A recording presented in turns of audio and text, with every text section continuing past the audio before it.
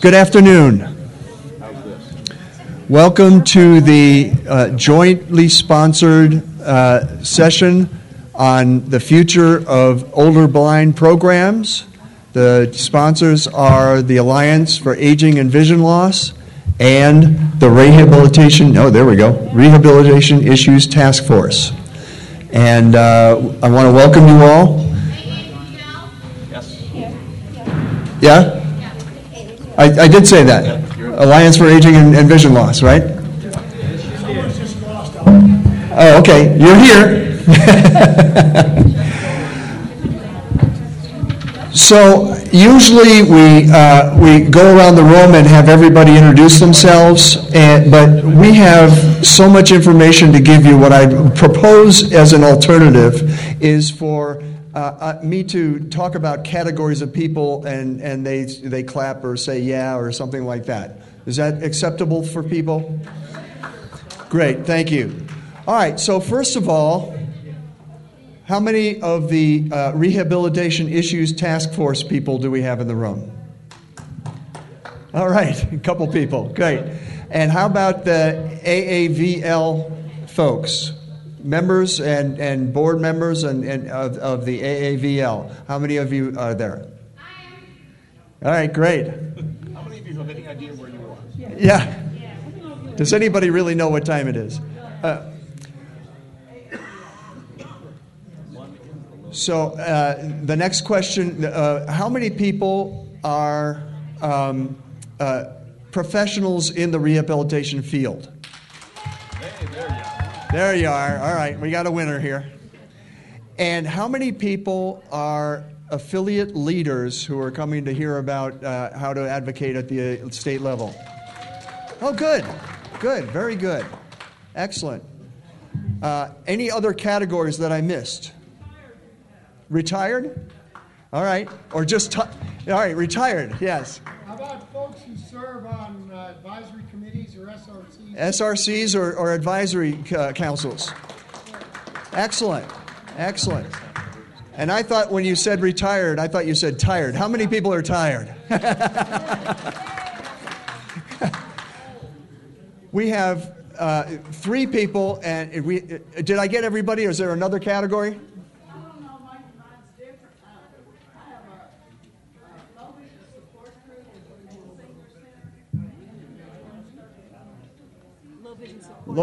A low vision support group at a senior center. All right. Is there anybody else in that category? Well, how about a nonprofit with support groups? All right. We've got another a nonprofit with support groups. Good. All right. Let me now introduce you to the speakers. By the way, my name is Doug Powell, and I've been the chair of the Rehabilitation Issues Task Force for about 5 or 6 years now. And I'll be moderating. We have 3 experts, and we actually have a surprise guest coming in about a half hour, 45 minutes. Larry Johnson is going to be coming in and speaking a little bit about the legislation in Texas on the older blind programs, and what they've negotiated, what they've gotten passed, and also how they got there. So he's got some great ideas for outreach and that kind of thing for state advocacy, and I thought that would be wonderful for us to hear. But until then, we also have 3 people who are going to really give us the nitty-gritty on what's happening with the current older blind programs, and also where we should be heading, and some interesting ideas that you might want to take back about how you can be creative about the programming and the funding of older blind programs. I guess I'll start with Deb Cook-Lewis, because if I don't do it soon, I'm going to forget her title. She's the Technical Assistance Coordinator in the Department of Technology and Disability Studies at the University of Washington in Seattle. So that, yeah. So yes, and a high-powered ACB leader. Next to her is Sherry Raisler. I know. Sorry. Every time. You know, my voiceover says Rossler. I want to say wrestler, and it's actually Raisler, so I apologize. Executive Director of the Sacramento Society for the Blind in Sacramento, California. Oh, I think she brought her whole department with her. And then Mark Reichert, who's the Director of Advocacy for the American Foundation.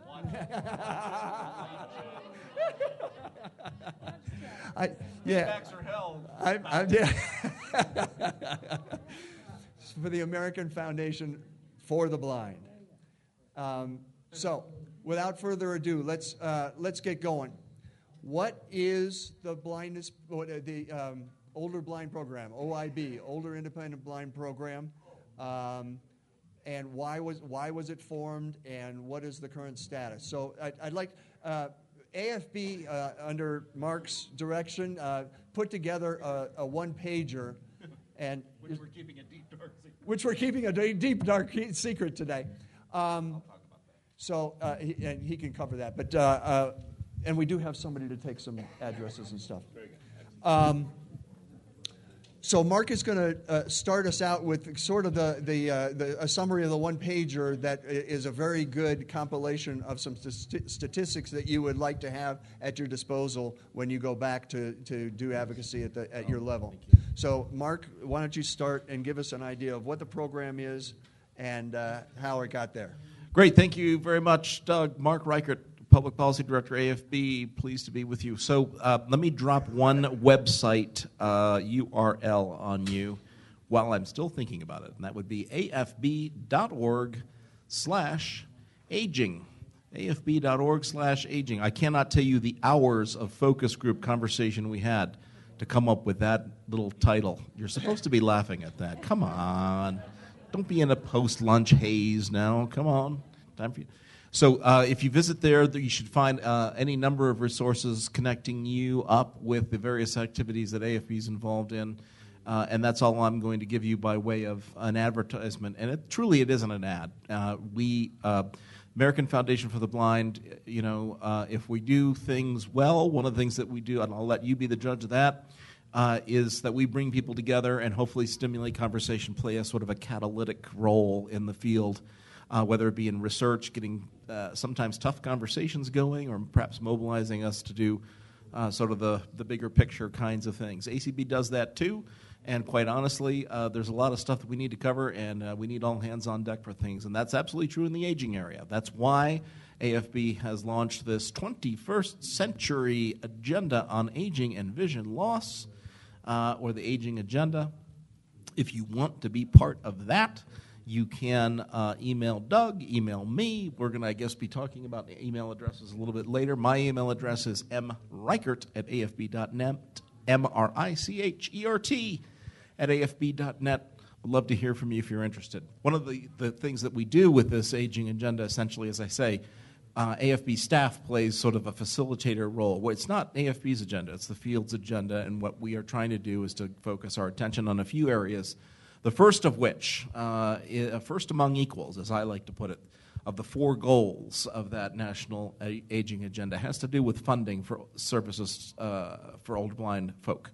And not just funding for the Older Blind Program per se, but looking at funding in a hopefully more comprehensive way. And we're going to be talking about how to advocate at the state level as well. In these wild and crazy days in Washington, D.C., if you are not thinking about how to not only work nationally to either survive or persuade the U.S. Congress to do certain things, and not looking at the state arena, then you're missing out, because the state level is absolutely where we've got some amazing, I think, untapped opportunities to do some things, and I know Larry will be talking about that. What is the program?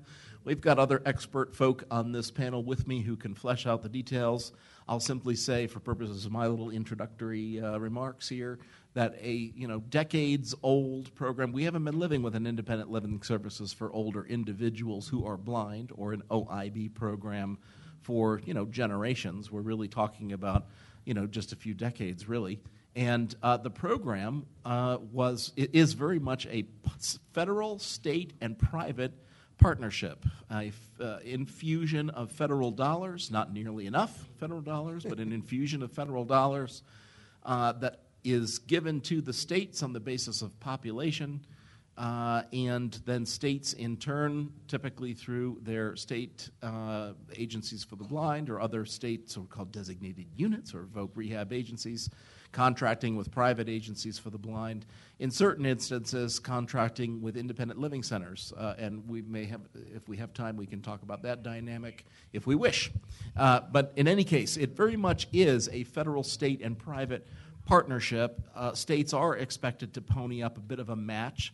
It's sort of a 90-10 percentage there, so clearly the feds are carrying a good chunk of what's going on there. But in any case, for years, a dollar amount that the Congress was spending, was appropriating, was not a whole heck of a lot. And I'm going to brag on AFB, and I can do it without blushing in front of you, because personally, as in my professional life, I didn't have anything to do with this victory. But I think we all, frankly, owe a debt of gratitude to AFB for its leading the field, all of us, on raising the dollar amount from whatever level it was in the mid-'90s, which was pretty pitiful, 1990s, up to at least that threshold level, $13 million at that time nationally, which then triggered some certain things to happen in terms of how the monies were to be divided, to make sure that certainly those so-called minimum allotment states would get at least a certain threshold of dollars, but nevertheless to make sure that there was more money available across the country.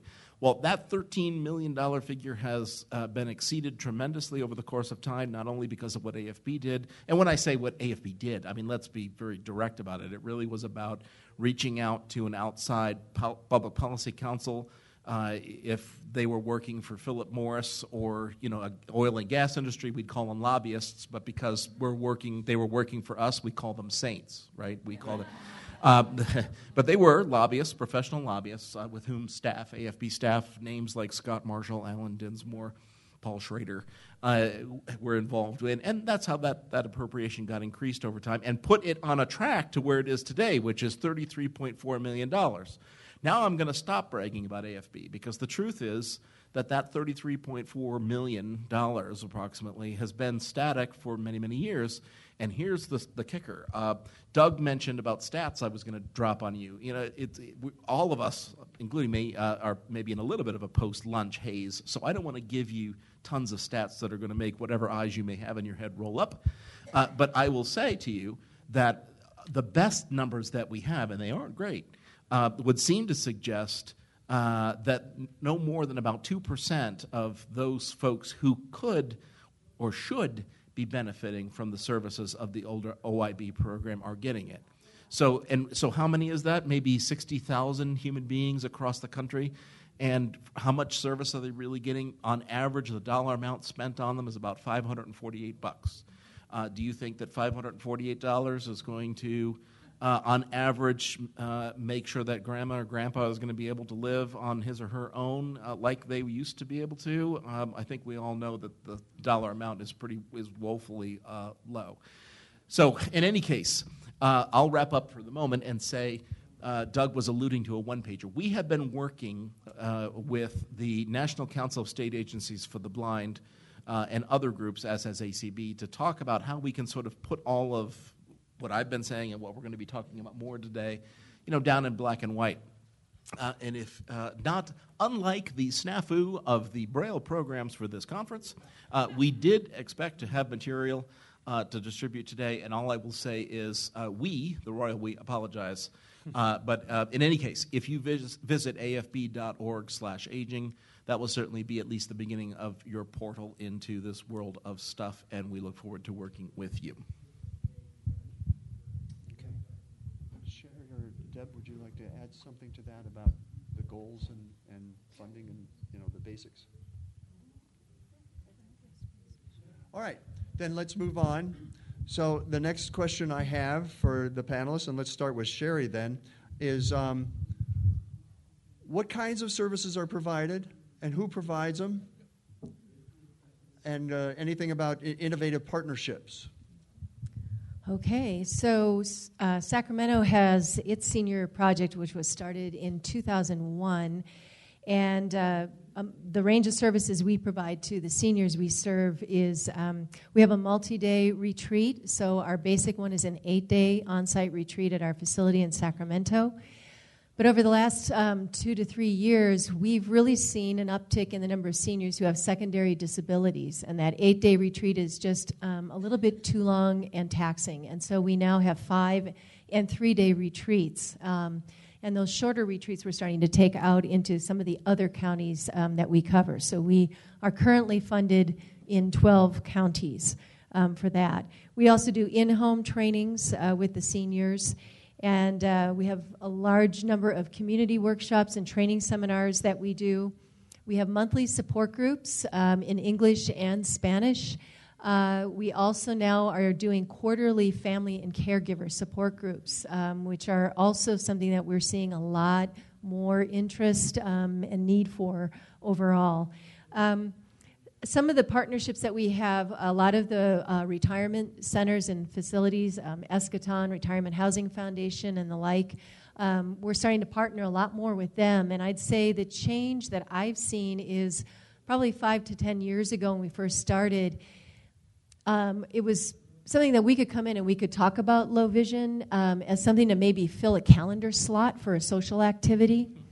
Today, they're wanting us to come in and run those support groups at their facilities and also train their employees and staff because of the increasing number of seniors who are all living longer and who have low vision. So that is something that I think those of us who are providing the service, there's a new need for us out there to train the trainer to help those facilities, and that can also be a revenue stream. And then we are also really reaching out to some different organizations. WEAVE is the Regional Domestic Violence and Sexual Assault Agency. They wrote us into 2 grants recently, and it allows us now to have a social worker embedded on our staff, which is a staff position we could never afford, but is something we really, really need to address the other whole life issues of the people that we serve. And so that's a very important partnership.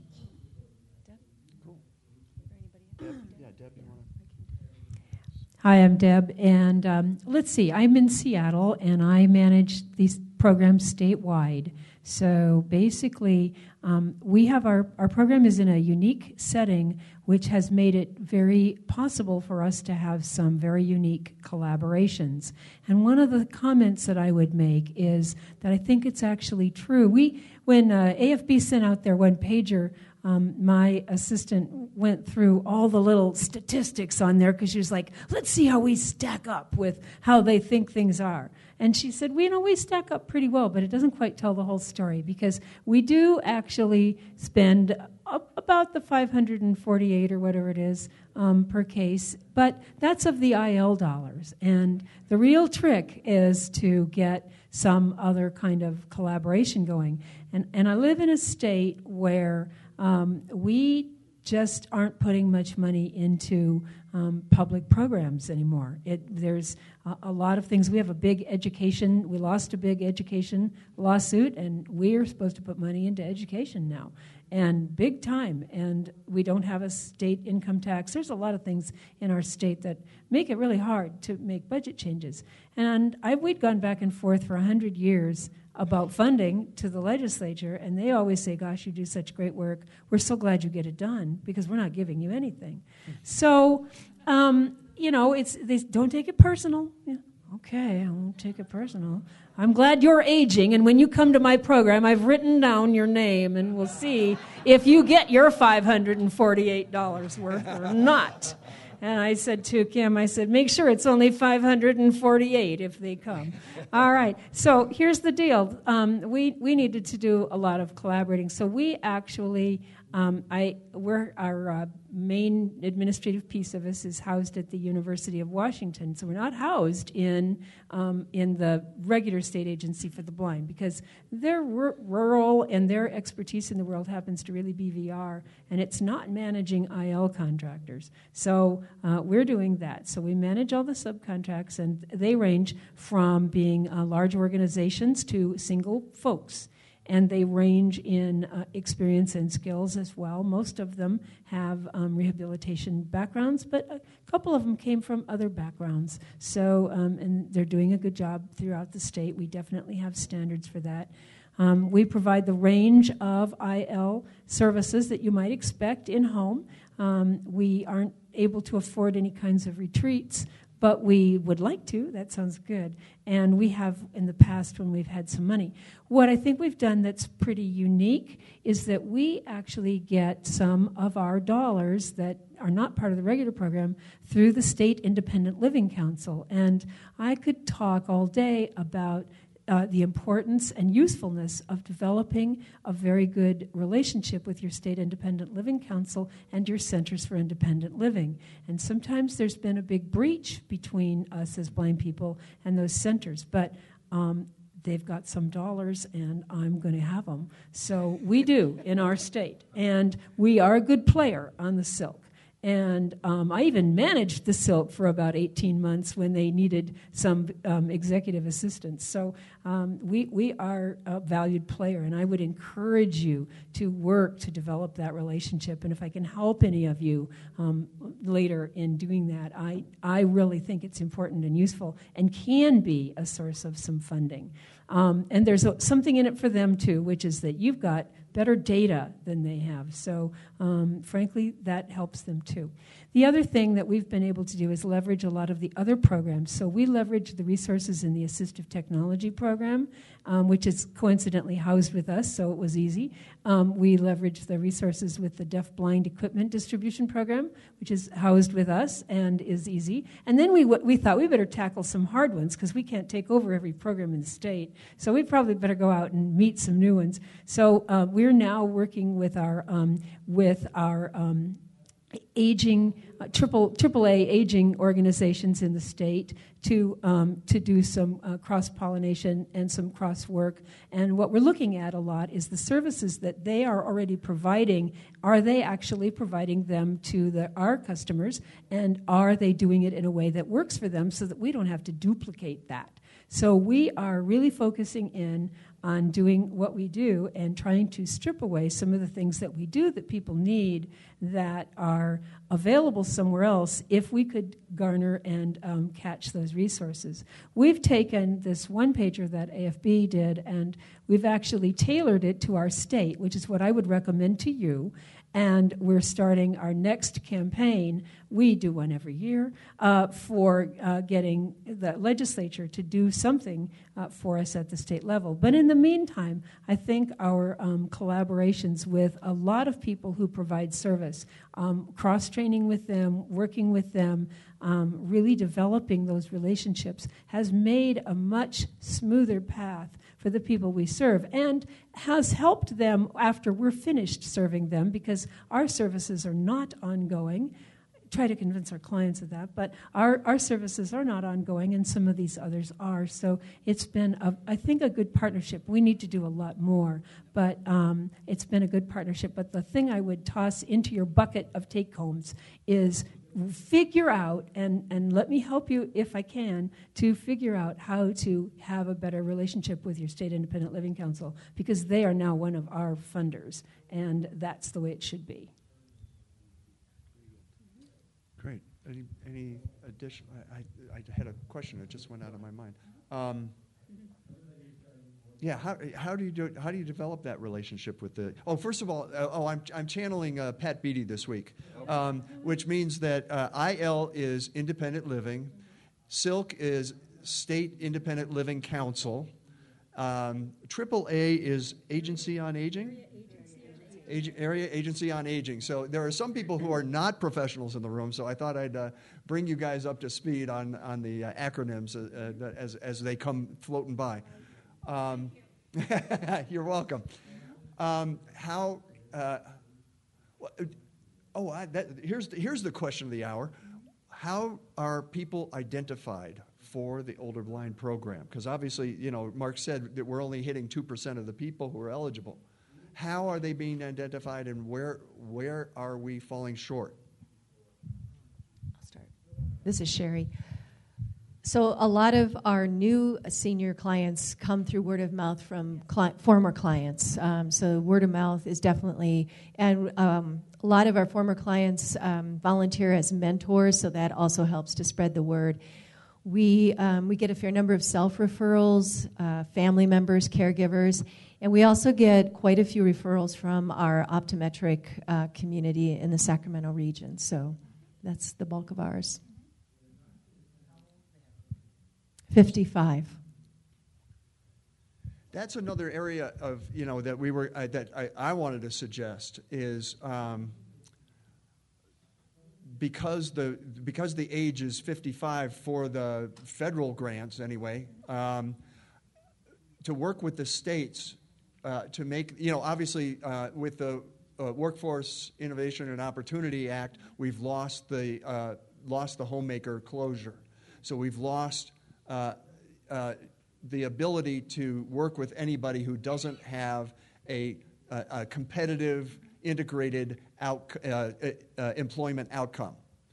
So if you're under 55, like I was, I took disability retirement at 46 because I figured there was no way anybody was going to hire me, at the same kind of salary that I was making, and I had 2 school-age kids. So what you may want to take a look at in your advocacy efforts is, can we get that age range down at the state level,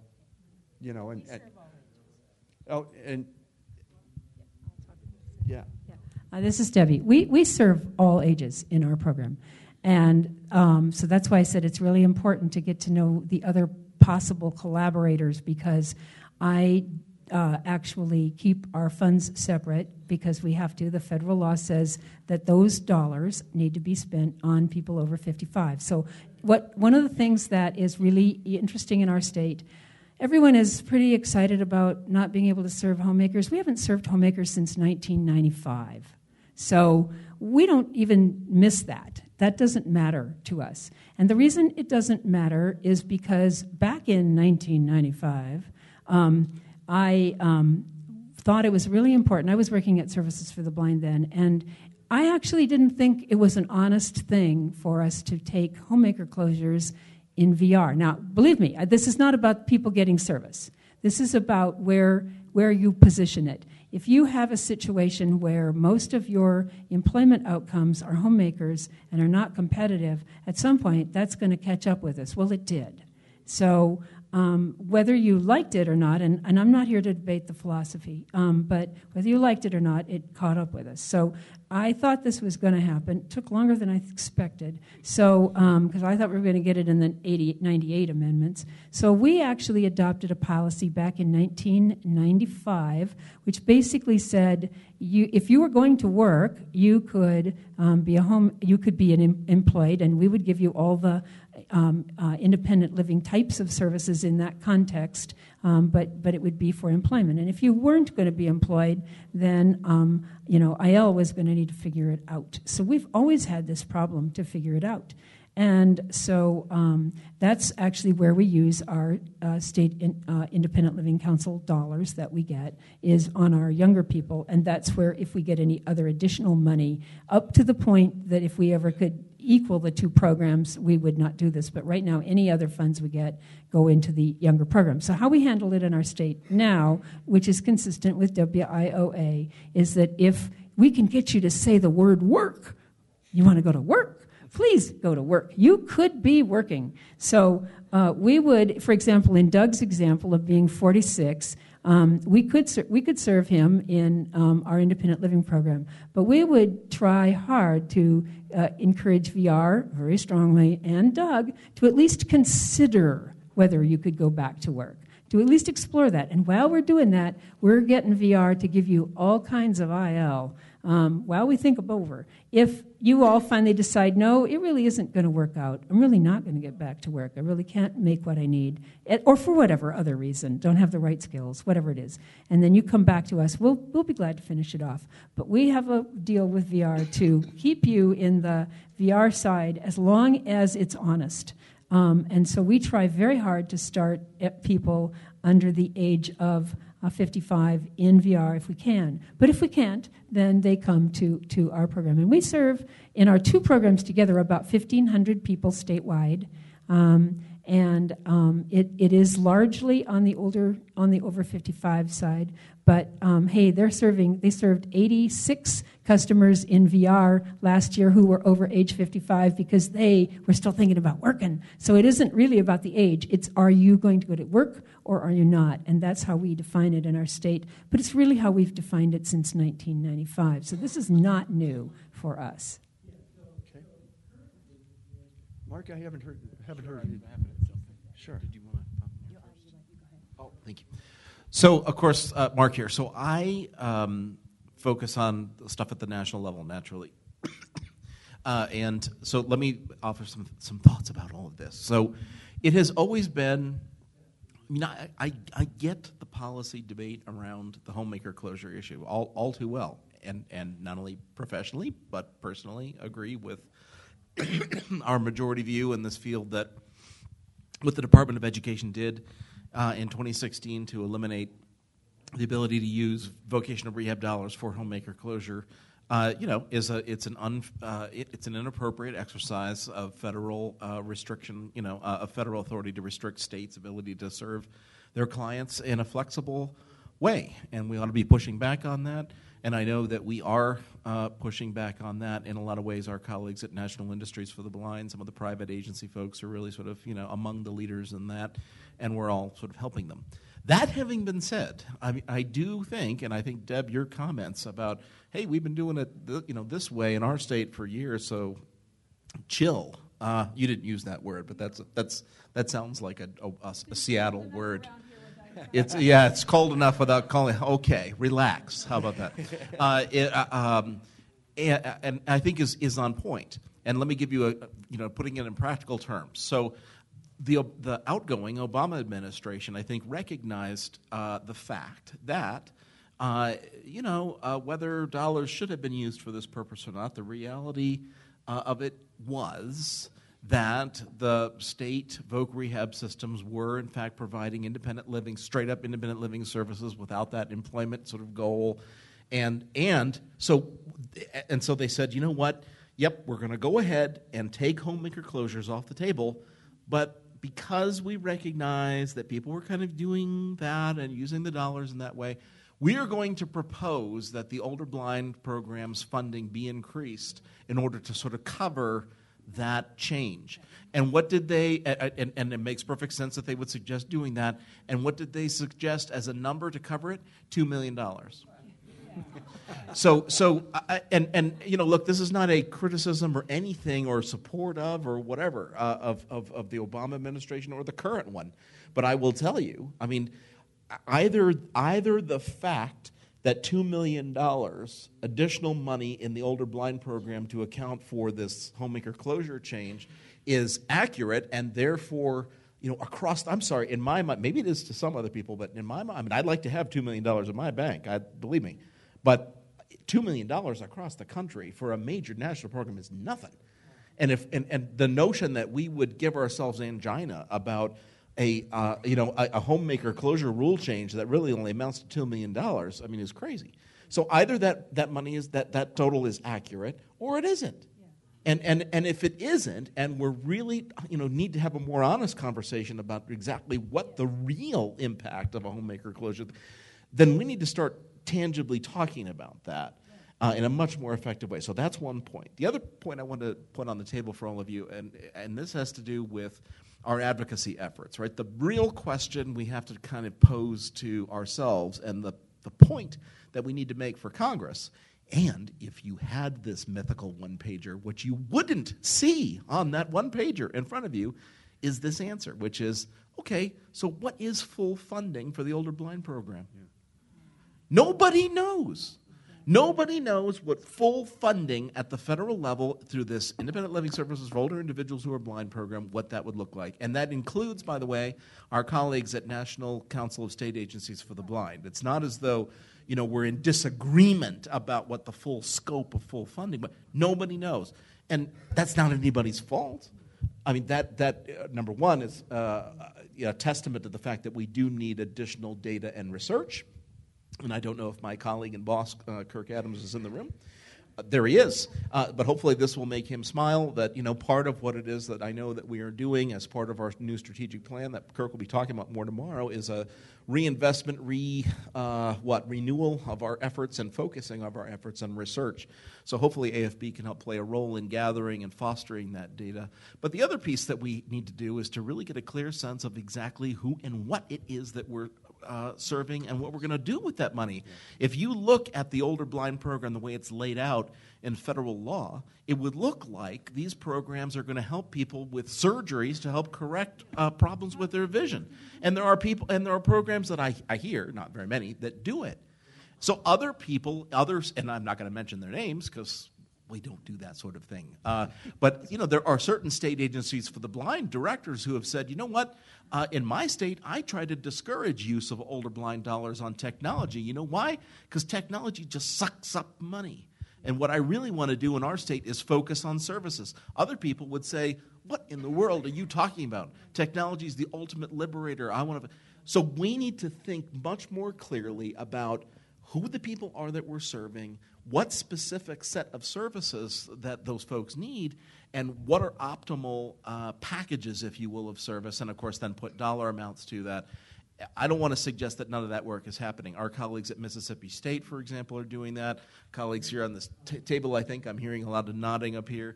So, I mean, and of course, certainly AFB, others, we're starting to piece it together. But it is part of the advocacy effort to really start to answer those questions. And so here's the punchline.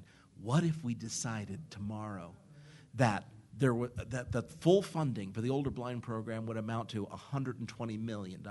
Let's just say that, just to have a little fun on a Sunday afternoon, right? It's $33.4 million now. Let's say we wave a magic wand. Everyone in Congress eats a mushroom, and they give it $120 million, and Mr. Trump signs it. Okay, that's a lot more money in the mix. And under the current funding formula, the current structure, at least at the federal level, right, the states that are the small states, of which, there's 11, 15 of them? Anyway, it's a good chunk of our states out there that are getting the so-called minimum amount of money, right? Because by population, they'd be too small if you just did it by counting heads. So we set aside X amount of dollars for them regardless of population. Right now, that threshold is, at $225,000? If we were to raise the amount of money, if you and I, our tax dollars, went up from $33.4 million to $120 million tomorrow, you know how much those minimum allotment states would get additional? Maybe about another $80,000 or $90,000 each. How much is that going to really provide? So that is also part of our challenge, and we are engaging our friends at the National Council of State Agencies for the Blind about this, which is, there are enormous states like California. Don't hit me, please. Which is it's 1/6 of what is it? 1/6 of America's economy. It's the sixth largest economy in the world, whatever that soundbite is. An enormous state. Most of a good chunk of our states absolutely are going to get the shaft even if we raise our older blind monies to a substantial amount, which means we need to have the tough conversation about how we fundamentally restructure this older blind program to make sure not that we try to put the screws to the bigger states, but that we divide up these monies so that those smaller states are getting meaningful increases. Thanks.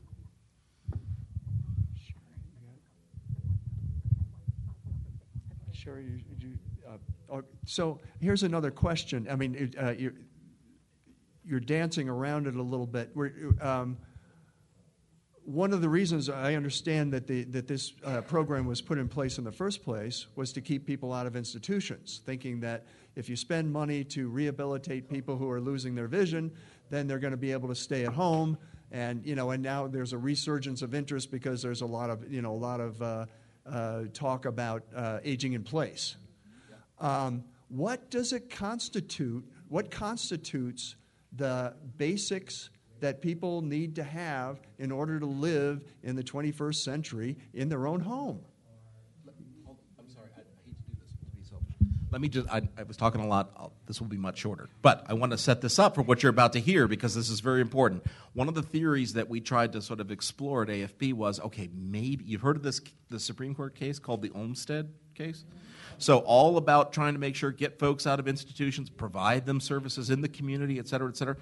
So you're going to love this and you're going to hate it when I tell you. So we had this wonderful conversation with some of the leading disability rights lawyers in the country to say, okay, let's kind of conspire here. Let's pick a state, California, and find out how we might, talk about, because what you really want to do, right, and the people who've used this Olmstead case to deinstitutionalize, et cetera, it's all about, ultimately doing that, not just to help the one person who you're the subject of the case, but to shift policy and dollars at the state level from investing in institutions to investing in community services. And you know what the disability rights lawyers told us? They said, you know what your biggest problem is? Your folks aren't receiving appropriate services even in the institutions to which they're sent. Right. So in the case of Olmstead, even if we could try to make the argument, okay, look, people are being warehoused, they're being sent to nursing homes, we got to get them out.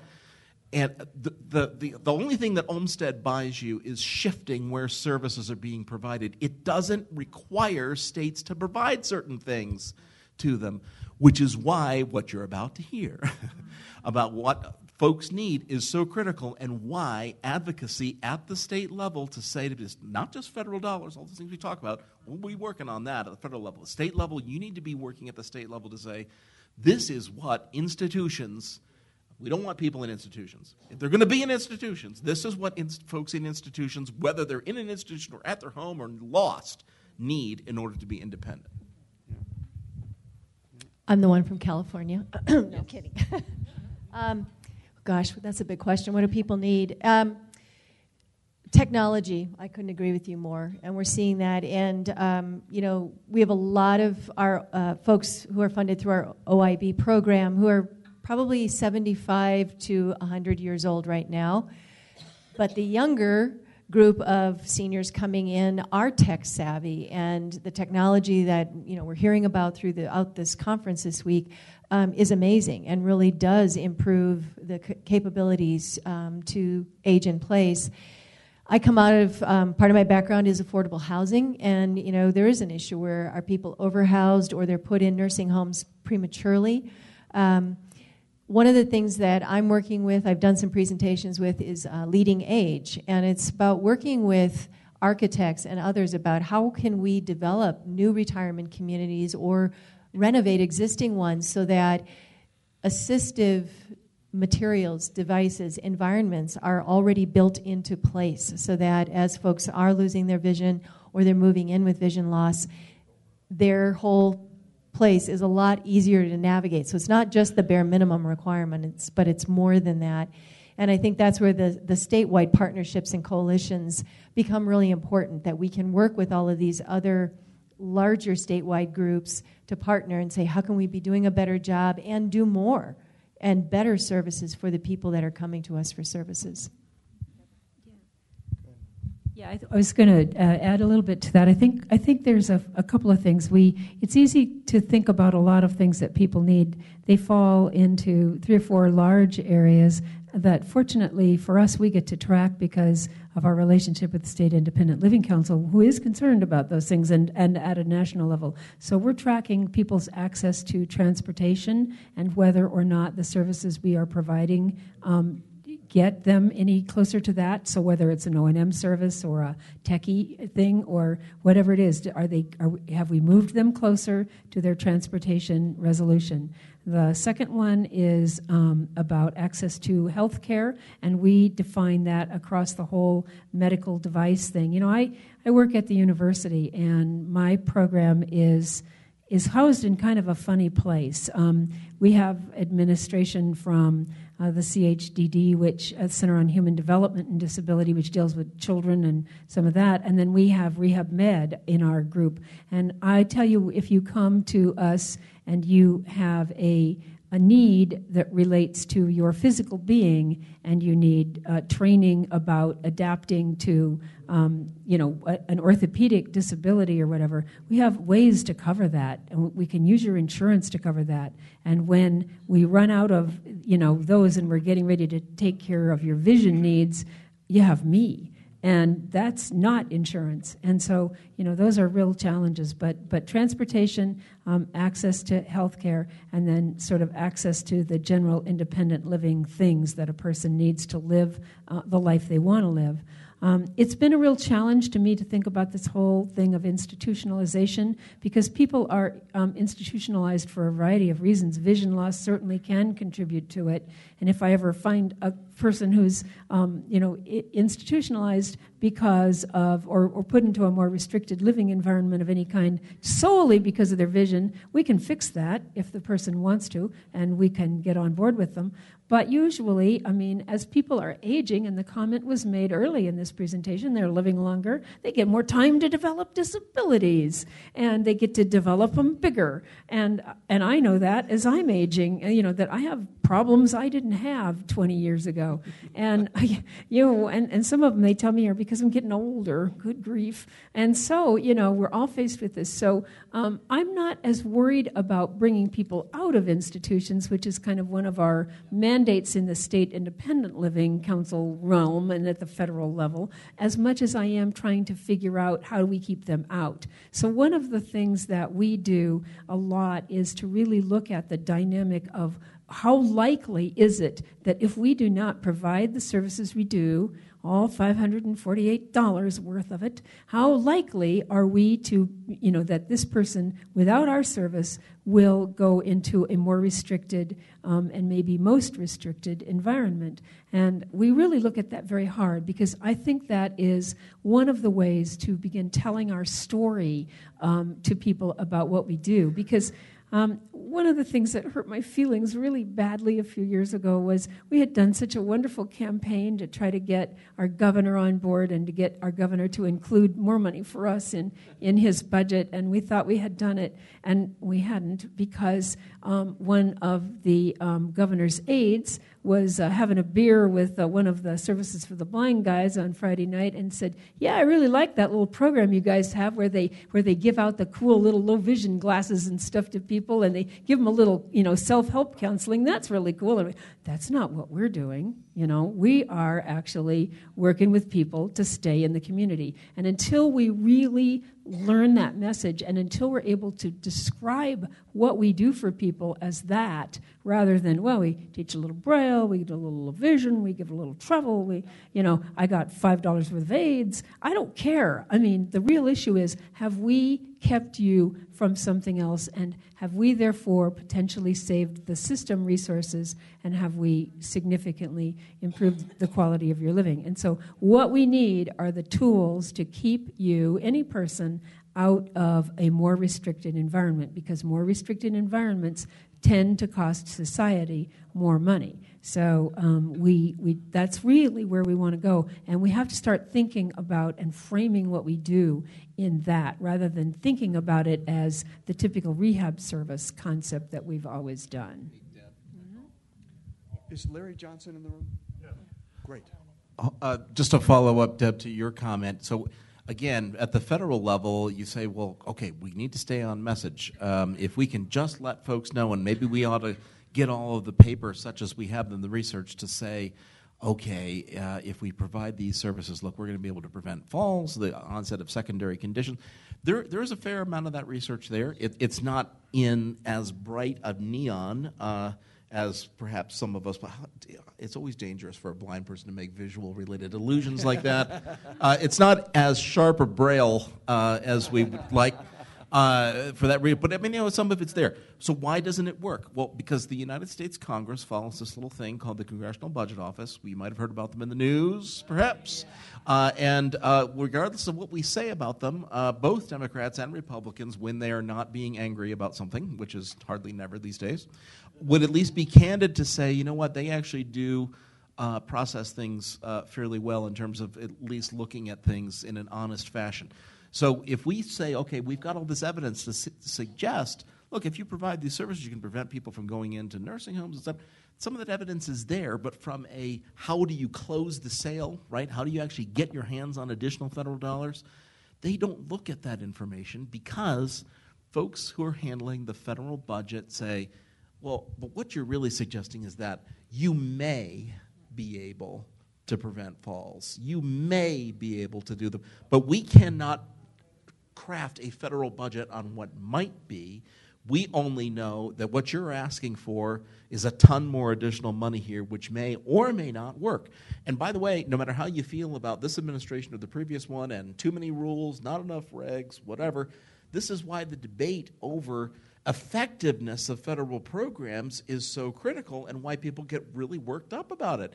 Because that's really what that's all about, is trying to show the effectiveness of this program in a context where people say, come on, what your evidence really suggests is that you might be able to do some good things for those people, but is there really hard? For every dollar we know we're going to get $2 back in this Medicare or Medicaid program, come on. So let me have the mic because I want to now go to Larry. And Larry, unfortunately, there are only 3 chairs up here at the table. So if you could just speak from where you are. If you want to stand on this table, you're welcome. There you go. He's tall to begin with. So we've gotten to the point where we want to move the conversation to what the Texas legislation asks for and how you got there. So if you could take about 5 minutes on each. Sure. Well, first of all, the first step was to find out how serious was the problem. And I was shocked to discover in Texas, and I think this probably is pretty representative around the country, we have about 440,000 legally blind seniors. And with the baby boom population, the estimate is 60% increase over the next 15 years, which is another 250,000. The current program to serve older blind persons in Texas is able to serve about 2,700 a year. You add in the efforts by nonprofits like Loud Houses for the Blind, and maybe that'll go up to 5,000. So that's a significant problem, and nobody was talking about it. I call them the forgotten ones. This is the largest group of visually impaired citizens in our country, and it's increasing at an incredible rate, and there's no plan to how to address it. So the first thing to do was to get some organizations aware of it and behind it, so we were able to get resolutions passed by the American Council of the Blind of Texas, by a coalition of Texans with disabilities, and by an organization that I joined 4 years ago called the Texas Silver-Haired Legislature, which is an organization of seniors working to advocate on behalf of seniors. And this is where I'm going to lead. Blind organizations can't do it alone. Blind organizations cannot do it alone. And resources to get funding for blindness agencies are not going to be available. Our Texas legislature made it very clear that there would be no additional funding. So the next step was then, all right, we need to expand out. We need to involve mainstream organizations that serve seniors. And so that was our approach. We had to get some interest from key legislators. There was, fortunately, there was a joint House-Senate Committee on Aging Issues, which I testified before and was fortunate that we got some positive response. Also worked with another senator from San Antonio with whom we've had good relationships. And the result was we got 2 bills introduced by 2 different senators, figuring, well, one will back up the other one. And then was the hard work to go around and try to arm twist the various legislators into supporting the bill. Now understand, the bill did not ask for any money. That was the key. What we wanted was a dialogue. We wanted a spotlight on this crucial issue. This population is out there. And please remember, these are the seniors that helped build this state. They deserve some consideration. That resonated. We talked about seniors, which someday everybody will be. If you're lucky enough. So do it for selfish reasons. Do it for yourself. Do it for your grandmother. Do it for your mother. We talked about what the average number of persons who are visually impaired, how that increases. After 65, it's 1 in about 9. After 85, it's 1 in 4, and so forth. So we were able to get some interest, and eventually we did get enough support to pass the bill. Now, this is only step one, let me tell you. This is only step one. There's a long way to go. What we've got is we were lucky enough to find a committee that would, an advisory committee to the Health and Human Services Committee that would embrace this charge, and they received the recommendations through the legislation of what they need to do. They need to find out about the problem. How large is it? Where do these people live? How many of them are nursing homes and how many of them aren't? We need to find out what kind of services are available. Are they taking advantage of these services? We need to find out about what kind of collaboration and coordination currently exists among, first, the blindness organizations. And then secondly, let's reach out to other mainstream organizations. Well, what kind of mainstream organizations? Well, what about insurance carriers? Insurance carriers have a stake in it because if they can keep people in their homes instead of in nursing homes, that saves them a lot of money. What about physicians and nursing associations? What about area agencies on aging? What about local and regional transportation companies? What about city, state senior centers? There are numerous national and state organizations that represent and serve the senior population. We need to embrace those and invite them to be part of the solution, because if they can be part of the solution, it takes some of the pressure off of the, quote, blindness organizations and agencies to do it all. So keep in mind that, and somebody referred to this, it costs about $47,000 a year for a person to be in a nursing home. The blindness agency told me that to keep a person in their own home, give them the O&M training and a few adaptive aids and so on, probably is about $2,500. So economically, it pays to keep people in their own home. What happens if they don't stay in their own home? They either become a ward of one of their family members or they wind up in a nursing home, neither of which is desirable. Let me end with one final issue, and that is, what can be the role of organizations like ACB? I'm not talking about getting money. What can be your role in helping people who lose their vision to not commit suicide, to not feel totally abandoned, to not feel in a crisis situation? So I challenge ACB and all of its affiliates. You need to find a way to be available and to know about the seniors who are joining this population and intervene at a very early stage to give them the support that they need, the direction they need, the information they need, so that we'll be able to adjust psychologically and emotionally to this traumatic situation. As I told the legislators, I said, I'm one of the lucky ones because I'm already blind, and I'm already a senior. But there are hundreds of thousands in this country who are joining this situation without that knowledge, information, or support.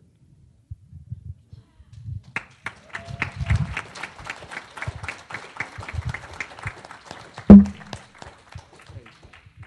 good. Anything, any panelists? Yeah, Mark? Thank you, sir.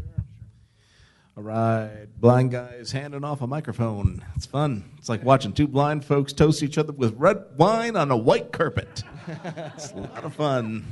It's good stuff.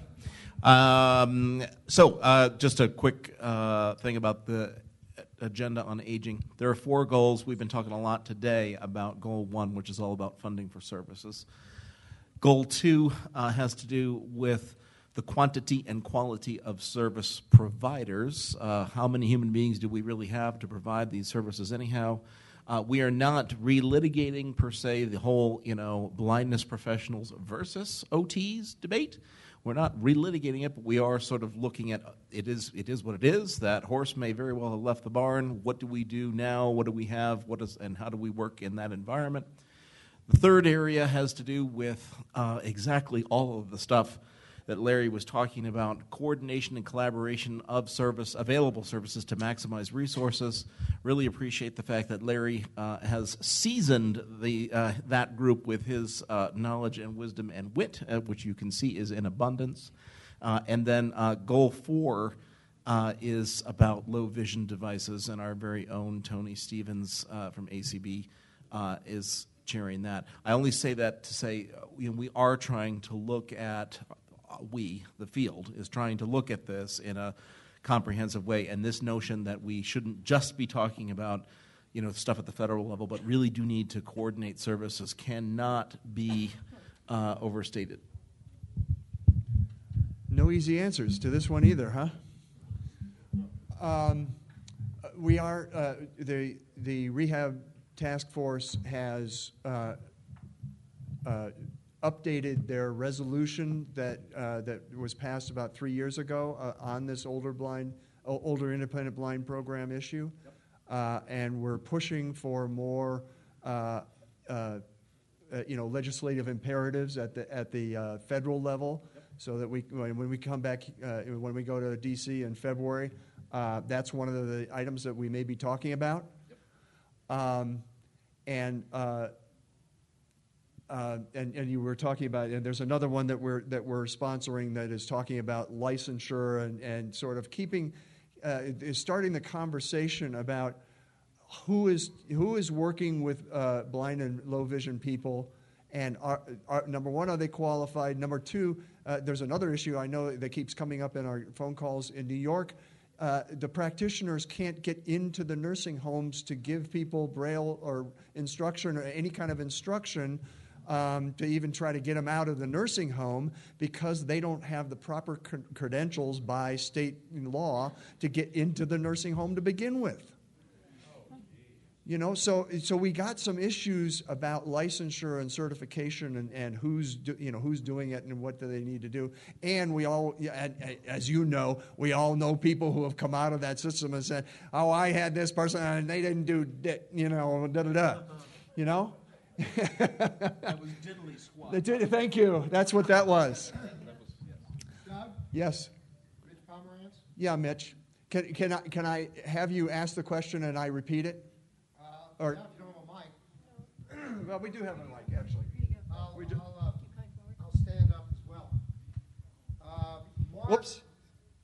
I'm sorry? I'm Oh, bringing you the are mic. bringing a mic. All Yeah. right. It's like that. Mark sort of addressed the issue, although he came to the doorstep but didn't open the door to where I'm going.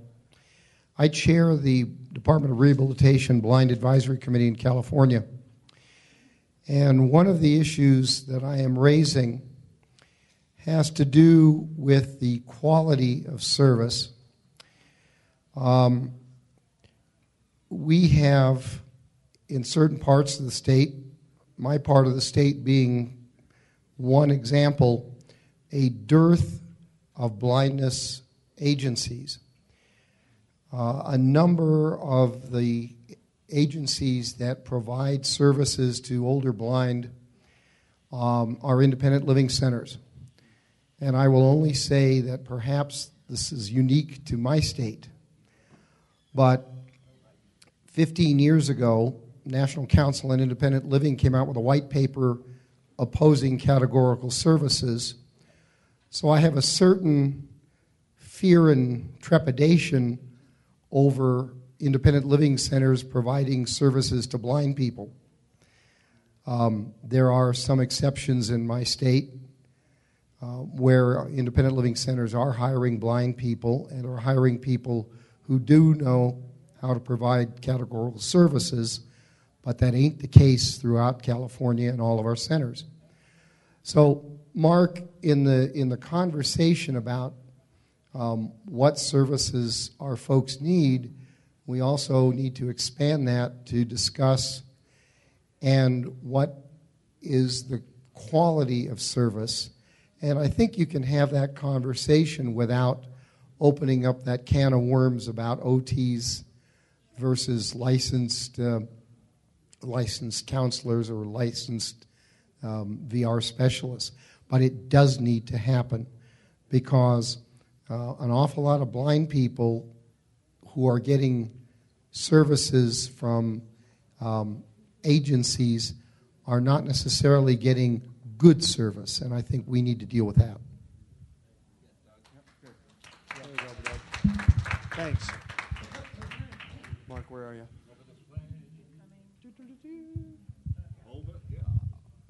Thank you. Sure. Yep. Absolutely. And so, just a plug for the American Council of the Blind. A year or two ago, we had a resolution exactly on this point, dealing with the whole question of making sure that state agencies are actively vetting, frankly, the qualifications of the various folks with whom they contract to provide these services. It's not so much that it gets tricky around the occupational therapy question as much as it gets into, okay, if we're going to start making claims about the fact that independent living centers don't do right by our people, we need to be able to document that in a pretty hardcore, tangible fashion. We've got a ton of anecdotal evidence on that score. I'm not entirely sure how successful our field would be at really pushing that in a hardcore way. Perhaps that's one of the things that, maybe a think tank focusing on research in our field perhaps ought to take that up. And let's also not forget that the business of credentialing those private agencies, whether they be independent living centers or our private blindness agencies, that doesn't come without its own baggage and controversy, a la NAC, a la CARF, a la any number of other acronyms that we could drop on people on a Sunday afternoon for fun.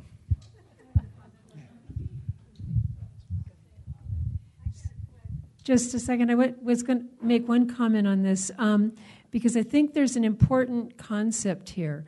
We're very fortunate in our state. We don't have an issue of being forced to use any particular kind of subcontractor, whether it's IL centers or not.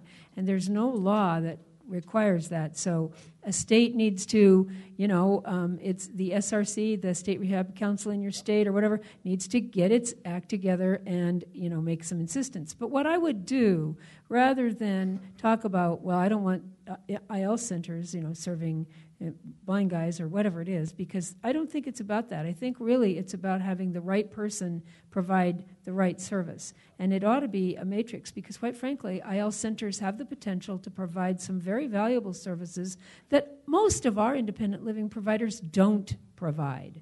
And it's not that they wouldn't like to, it's just we don't fund them to because we don't have enough money and they may not have had those skills. So so basically there are some valuable things to gather there. There are some valuable things that OTs generically do for people, that they do for people with low vision and blindness, or that they could do with some training. So I wouldn't rule out any categorical groups, and I wouldn't rule out any any particular types of people or places or whatever as being good collaborators with you. What I would say is that you need to be very, very clear about what your service delivery is and what it takes to do that part of it.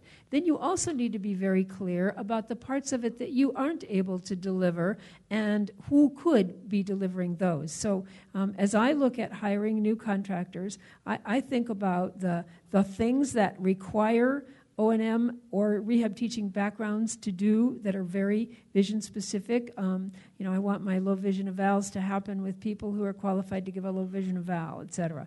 But when I think about some of the other things we do for people, they're not that way. And so I don't assume that everything that happens in the IL program has to happen from, quote, an IL blind level professional. I think there are a number of those other things. And as you build those collaborations, that's kind of what Larry's talking about, and I love it, is that as you build those collaborations, then you are able to more focus on those things that you really should be doing that no one else can do, and you're helping other people do the pieces that they can do. And that's how you get your service delivered a little more effectively for the same $548, is you're using someone else's dollars, and when you're paying out your dollars, you're paying them for the right thing. So if I pay an IL center to do something, I'm paying them for something IL centers can and should do. And I think that is a very, very critical piece of it. Okay. Yes, thank you.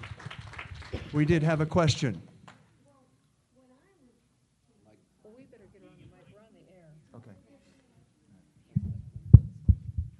Is there somebody sighted who could run the mics for me?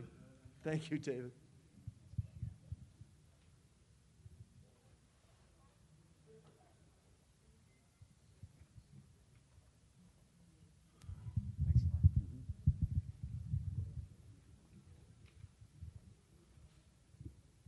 Because if I do it, somebody's going to get run over.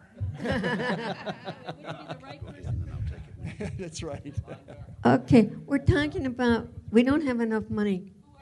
I'm Carolyn Burley from Canton, Ohio, and I'm a retired rehabilitation teacher. But what we're talking about, we don't have enough money to provide. There's just not enough money, and there's all these people out here. And I wanted to, we should reach out for things like letting people know that certain drugstores have audible labels for their thing. Do everybody know that you can get a free identifier for your currency? And a lot of people could afford their magnifying glasses, but do they know where to get them? And some of these things that the accessibility to your ATM machine is available. There's a lot of television. There's some television shows that are accessible, and now some of the like I guess Comcast, you can has it so that it's got Audible for selecting channel, and let people know about these things maybe on the radio or somewhere, because letting them know that they can access these things without any special services, I think will help, because we just don't have enough money to serve all the people that need it. And some people just need a little bit of help, like telling their reading the bottles on their prescriptions, because it's tiny, but yet they still can see to do things in the house, but they can't do these fine things. So there we should be. There should be ways to reach these people. Absolutely, and I think that's a great opportunity for local ACB chapters and state affiliates, is to identify folks, who are good at doing that. The right people for the right job again. There are some people who could go into an independent living center and provide some of the services. And it's a great recruiting tool, guys. So everybody's focused on recruiting young members, but older members, they have the time to do stuff. So if we can get more people to in an older age, who are retired or whatever, and get them involved with our chapters and our affiliates, maybe we can get some more work done.